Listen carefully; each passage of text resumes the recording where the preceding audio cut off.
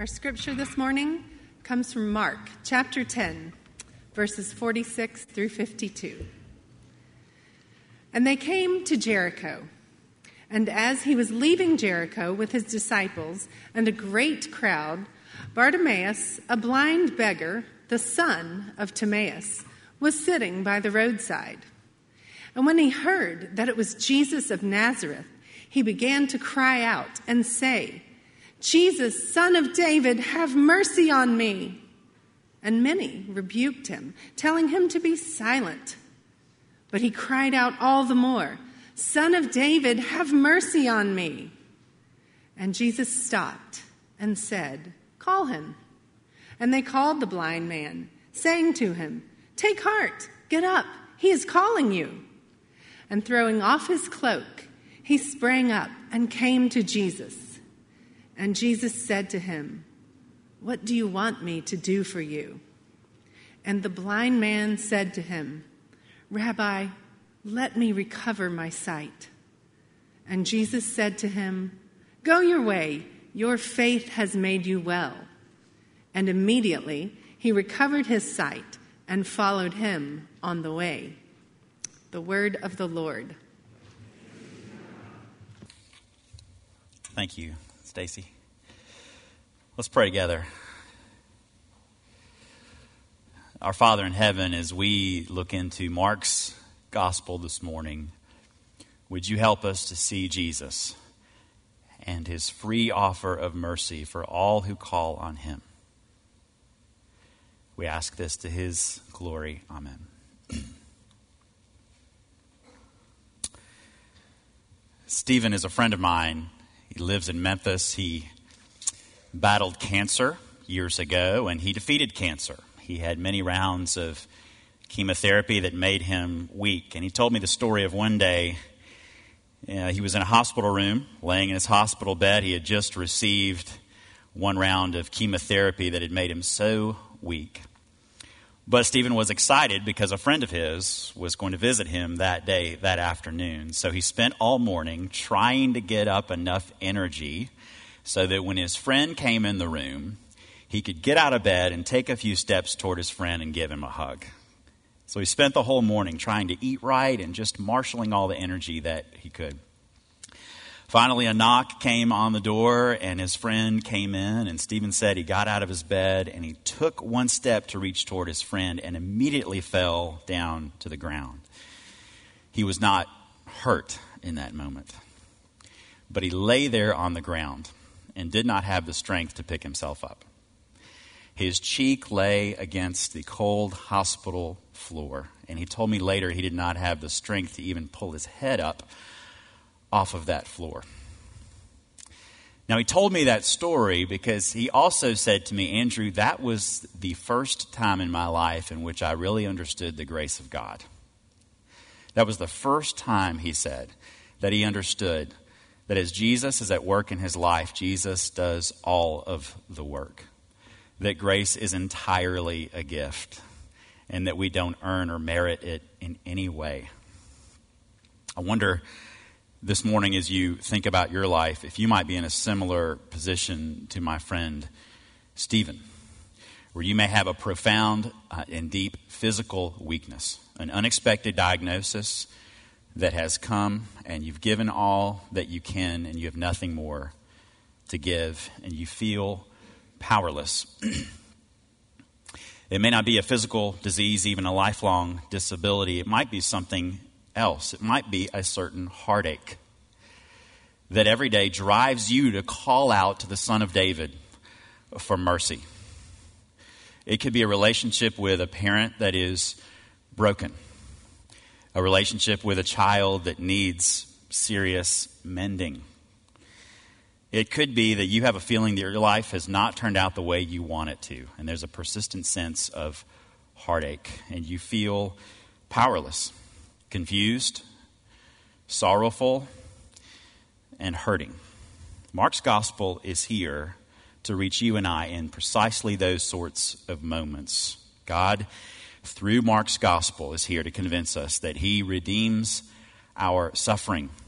He allows it sometimes to push us to our limits where we have nothing else left to give, where our cheek too is pressed against that cold hospital floor and we have nothing else to do but to cry out, Son of David, please give me mercy. We see that sort of powerlessness here in the story of Bartimaeus. He's done all he can do. He's a blind man. And he spends his days laying alongside of the road or sitting alongside of the road, calling out for mercy, for help, for alms, for something.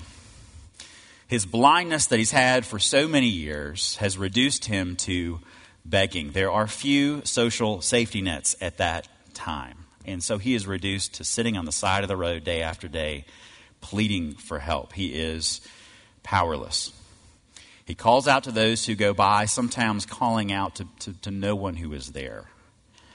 But on this day, the Son of Man walks by. And so he cries out as loud as he can, Son of David, have mercy on me. So there's Bartimaeus by the side of the road in our story, but there's also a crowd. Jesus is leaving the city of Jericho with a lot of people around him, including the disciples. It's a huge crowd, because it's that time of year for the annual pilgrimage for God's people to head to Jerusalem. At this time of year, every year, God's people would go to Jerusalem to celebrate the Passover feast, to celebrate the freedom from slavery in Egypt so many years ago for God's people. And so you have Jesus leaving Jericho, about to make a 15-mile journey to the west to Jerusalem with a big crowd, with a lot of disciples around him. We also know that the crowd, in moving toward Jerusalem, would be singing and reciting Psalms 120 to 134, singing about the grace of God. So, in our story, Jesus leaves Jericho with this giant crowd. Jesus and the crowd hears this man yell out, Son of David, have mercy on me. And what does the crowd do? The crowd looks at Bartimaeus, this powerless man by the side of the road, and says, be quiet. Be quiet, be silent. The scripture even says that he is rebuked. How dare you call out? You don't have any social capital to give, no social savvy. You don't have any money to give. You're not going to help him at all. Why in the world would he help you? Why cry out for him? He's not going to pay any attention to you. He's not going to give you any mercy. It's as if the crowd is saying to him, look, Jesus' mission does not include powerless people. Much of the crowd would no doubt think that Jesus was headed to Jerusalem to set up a kingdom of Israel that would beat back those Romans. They did not understand that Jesus came for powerless people. The disciples, in fact, are part of the crowd, and they don't grasp it either. They've been with Jesus day and night for 3 years, and they still don't understand that Jesus has come to redeem a dying world and to minister to powerless people. They don't understand mercy. We know they don't understand what's going on because earlier in Mark chapter 10, the scripture says that parents were bringing a lot of their children to Jesus to be healed or to receive blessing or just to meet the Son of God. And what did the disciples do? They rebuked the parents. How dare you bring your children to Jesus? He doesn't have time for you. Your children aren't worthy of his attention. They're not worthy of his mercy. Why? Because they don't seem to offer him anything. And you can't have the mercy of Jesus unless you offer something or you bring something to the table. No, that's absurd. The disciples don't even understand that Jesus wants children to come to him. And so Jesus is indignant. He's very upset. He turns to the disciples and he says, no, it's the entirely opposite of what you think it is. For to these children belongs the kingdom of heaven, and also, disciples, you need to become like them and have a childlike faith as you come to me. The disciples are not understanding that. Right after that happens, Jesus takes the disciples aside and he explains again, and he says, in effect, I am going to Jerusalem. I'm going to be spit upon, mocked, and killed, and I will be raised up on the third day. He's sharing with them the most intimate story of what is about to happen. How do the disciples respond in Mark chapter 10? They really ignore what he has to say, And James and John pull Jesus aside and say, I need to talk to you for a minute. Jesus turns to James and John and says, okay, what do you want me to do for you? James and John then turn to Jesus and say, look, when you go to heaven and you're seated at the right hand of God the Father, can you maybe set up some places of prominence for us? They don't get it, do they? They're not understanding why Jesus came, that he came to serve, not to be served. They don't grasp the mission of Jesus. They really don't even grasp very well who Jesus is, because the disciples look at Bartimaeus, who's powerless. They look at the children, who don't seem to offer much, and say, God doesn't have time for them. It is absurd. But the Bible paints a clear picture of who Jesus is, that he is meek, that he's mild, that he is eager to seek and save the powerless, the disenfranchised, the marginalized, that he's come to take our burdens, not to add to them. And in response to James and John, Jesus says to them, look, the Son of Man did not come to be served, but came to serve and to offer his life as a ransom for many. Jesus came to serve Bartimaeus, to serve children, to serve you and I as well. The crowd doesn't get it. But God is at work. So Bartimaeus is powerless. He cannot save himself. He cannot heal his own blindness. He cannot meet his greater need for forgiveness. But he's not without hope. So you have these two characters, Bartimaeus and the crowd, and they are worlds apart. There's Bartimaeus sitting by the side of the road, living in darkness in this physical blindness, calling out. His days are full of fear, wondering if he'll be safe, hoping he'll have enough food to eat. He's physically blind. But then the crowd carries a spiritual blindness as well. They're walking to Jerusalem, but still don't understand the kingdom that Jesus is building.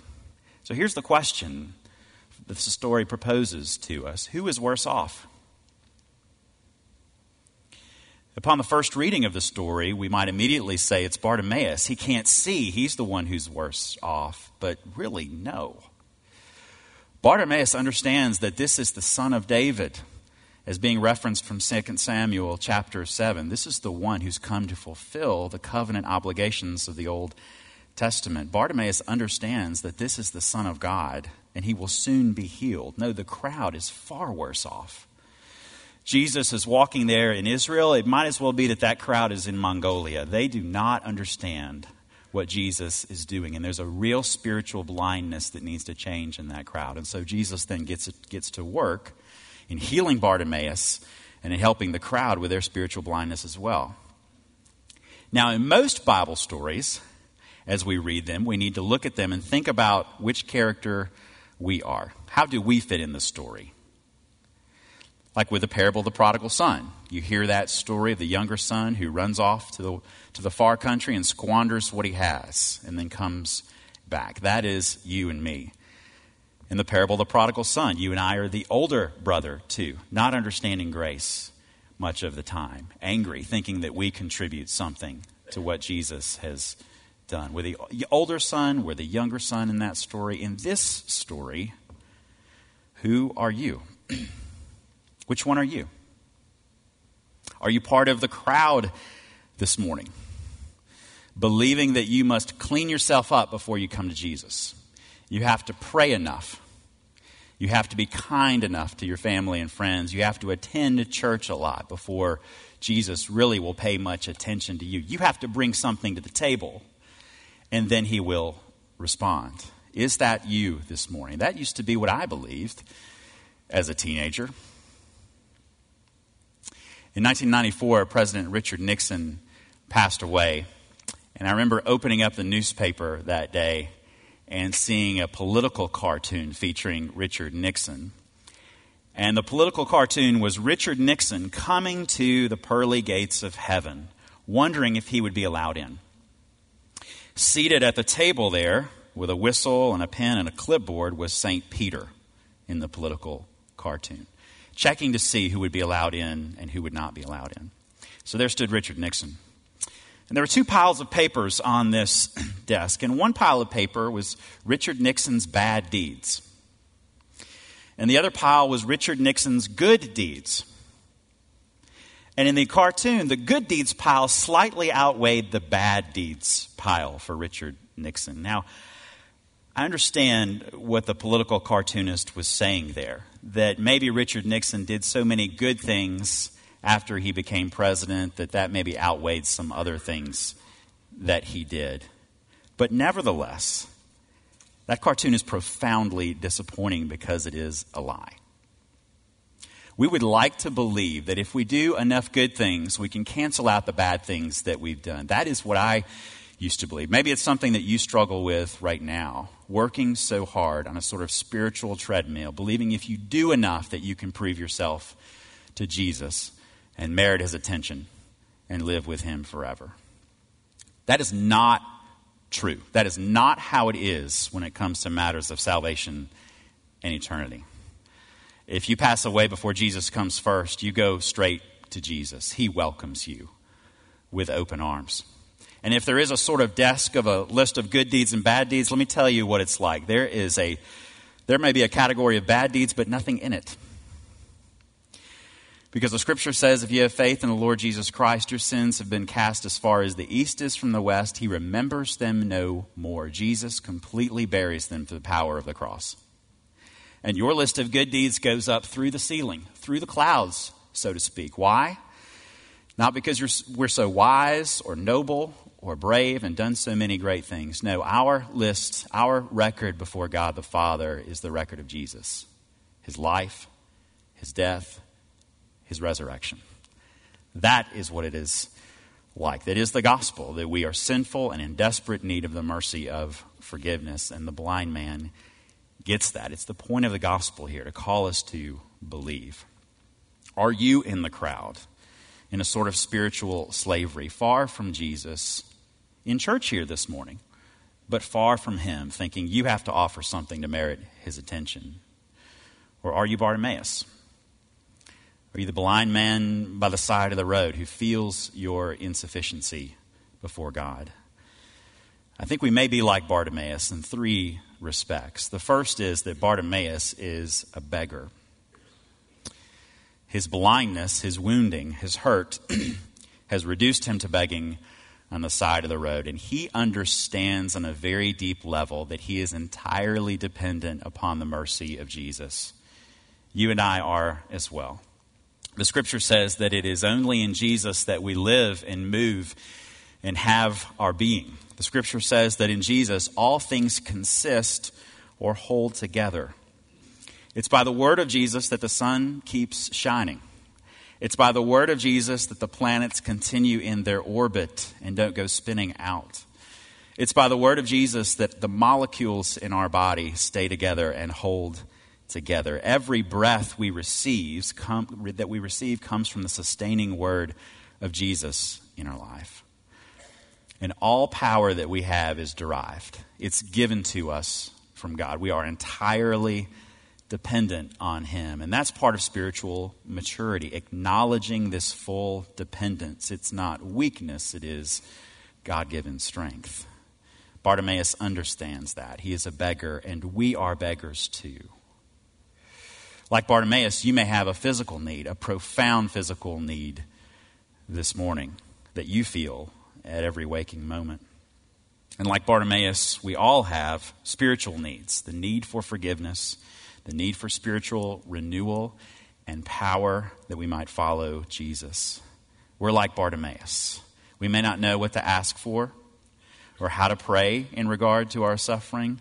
We're powerless by the side of the road, crying out to Jesus. But the good news is that Jesus has all of the power. That though Bartimaeus is powerless, you and I are powerless. Jesus is powerful and eager to give us this power. We are never without hope. Now, Jesus has his own worries and sorrows. Imagine that. He's leaving Jericho with this huge crowd around him that's excited to finally go to Jerusalem. Jesus has his own concerns. He is sorrowful and hurting. He knows what he is about to do. And so there's a crowd around him. He has a plan that he's going to ride a colt into Jerusalem. But Jesus is never too busy for hurting people. And so he stops, he listens, he cares, and he acts. He does something that's really amazing here. Two things in particular that Jesus does. He stops this giant crowd. And then second, he turns toward Bartimaeus and speaks to those around him and says, "Call him, call him." Now, if you've watched the Rocky movies, of which there are many, or the Rocky films, you know that at some point near the end of the film, Rocky or some boxer is in a fight and he's getting beaten down. And he's really taking a beating through those first 3 rounds. And you just want him to fight back, right? And then it gets to round 8 or round 10 of the boxing match. And all of a sudden you get this look of determination in Rocky's eyes. And the music begins to swell. And you know that it's about to happen, right? And you feel that. Okay, believe it or not, this is the moment in that story where Jesus stops the whole crowd and simply looks over and says, "Call him. Call him." He's about to heal Bartimaeus and teach the crowd and teach us too what his mission is. And so Bartimaeus, it's worth noting, is vulnerable here. He takes a risk, but it's all he can do. He's lost virtually everything. Jesus stops the crowd because he is loving. He also stops the crowd because of the inherent worth of Bartimaeus. Bartimaeus bears the image of God. He is not powerless and worthless. He is the image of God, in fact. Scripture says that we were created a little bit lower than the angels. And that the angels, even now, when they see the work of God in our lives, observe that work and then in turn to God the Father and sing his praises. Bartimaeus bears the image of God, and Jesus is teaching the crowd and teaching us here that every person is of an inestimable worth because they bear God's image. So Jesus stops everything. Everything changes in this crescendo moment. And Jesus asks this puzzling question: "What do you want me to do for you?" It's the same question that he asked James and John earlier when they wanted seats of prominence. It's the same question that he asks other people who want things too. He turns to the blind man and says, "What do you want me to do for you?" The question is a real gift. It's not as if Jesus doesn't break his stride to Jerusalem, sees Bartimaeus, and then just sort of motions, then he's healed, but then ignores him and keeps going. No, Jesus grants him a real dignity here. A real conversation, a real connection as he's teaching those around him too. And he simply says, "What do you want me to do for you?" And of course, Bartimaeus' response is essentially, "I want to see. I really want to see in this moment." So then Jesus gives mercy abundantly. And he does it in 3 ways. First of all, Jesus gives the mercy of faith. The mercy of faith. Bartimaeus is not going to call out Son of David unless he's been given that grace ahead of time.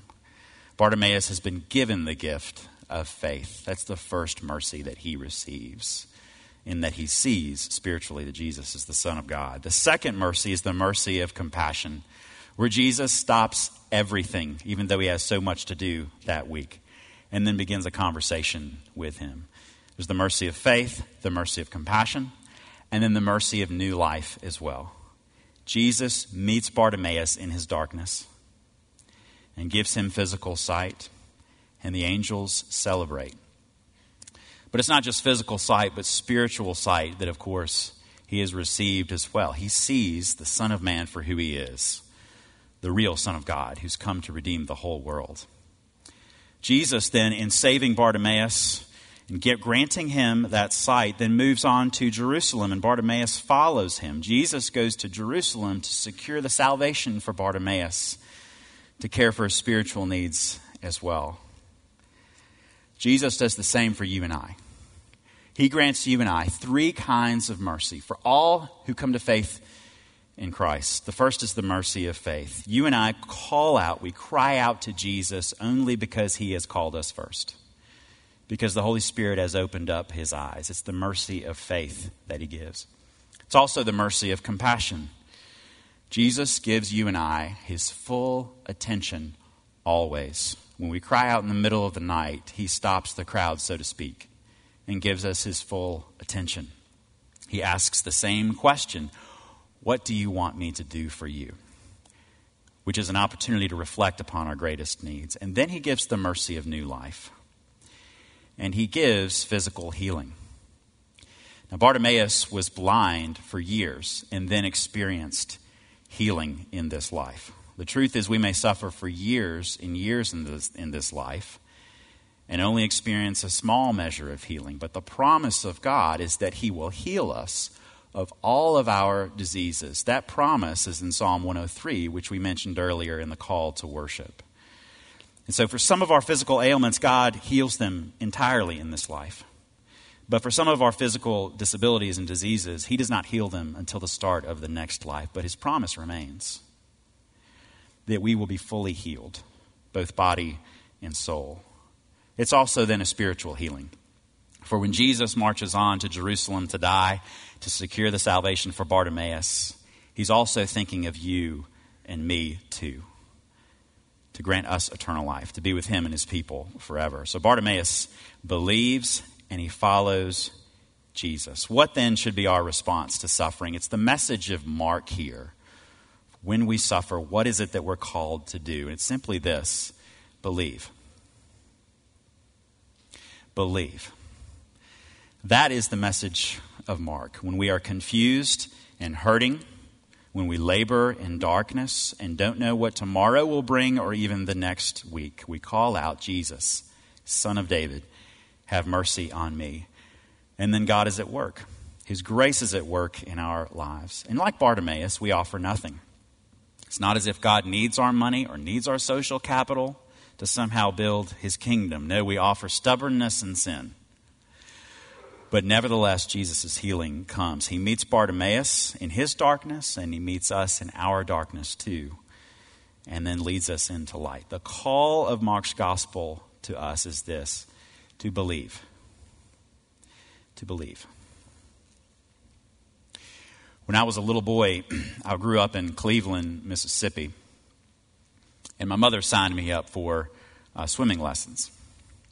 And so there I was, 4 years old, brought to Delta State University for swimming lessons. And I remember them well. On the first day I was there, I practiced kicking and blowing bubbles. And I was excellent at both.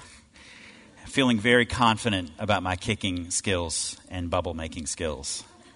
Went home, told my parents all about it. But then came day 2. I remember well standing by the side of the Delta State pool, and my instructor said to me, Andy, wait right there. And he reached over to the side of the pool, and he picked up this black metal chair, and he put it in the water in the shallow end right in front of him. Then he reached for me and picked me up and set me on top of this black metal chair. And so there I was standing there. And he said to me, I want you to put your hands on my shoulders. And so my tiny hands then, I was trying to hold on, but there was a lot of water, and mostly I wasn't holding on to his shoulders as well. And then do you know what he did? He reached down while holding me and kicked the metal chair out from under me in that moment. And I remember distinctly, even now, flailing. And my hands really weren't connected very well to his shoulders, you see. And I remember feeling in that moment confused, thinking, I thought you were nice. You know? Yesterday you were so nice and we're blowing bubbles. Now you're kicking out the black chair underneath me. Like, what are you up to? Not understanding what he's doing in that moment. But his hands were right around my waist, right? Clamped on, a sort of death grip or a life grip, if you will. I'm going nowhere in that moment, right? And he began to calm me down in that. If you follow Jesus for any length of time, you know that sometimes he either does this or allows this. He kicks the chair, right? And in that moment, and you're confused and you don't understand, he seemed so nice yesterday, right? Why is he allowing this today, okay? He doesn't promise to explain it all in that moment, though one day he will. But what's going on in that moment? His hands are around you. It's a life grip, right?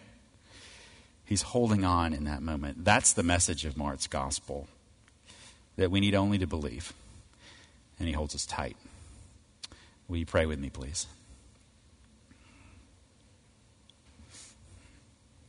Our Father in heaven, we pray this morning for everyone here who has felt the chair kicked out from under them and feels like they're not sure what's going to happen today, tomorrow, or next week. Lord, would you remind us now through this Lord's Supper that you are holding on to us and that your mercy is real. We pray this in Jesus' name. Amen.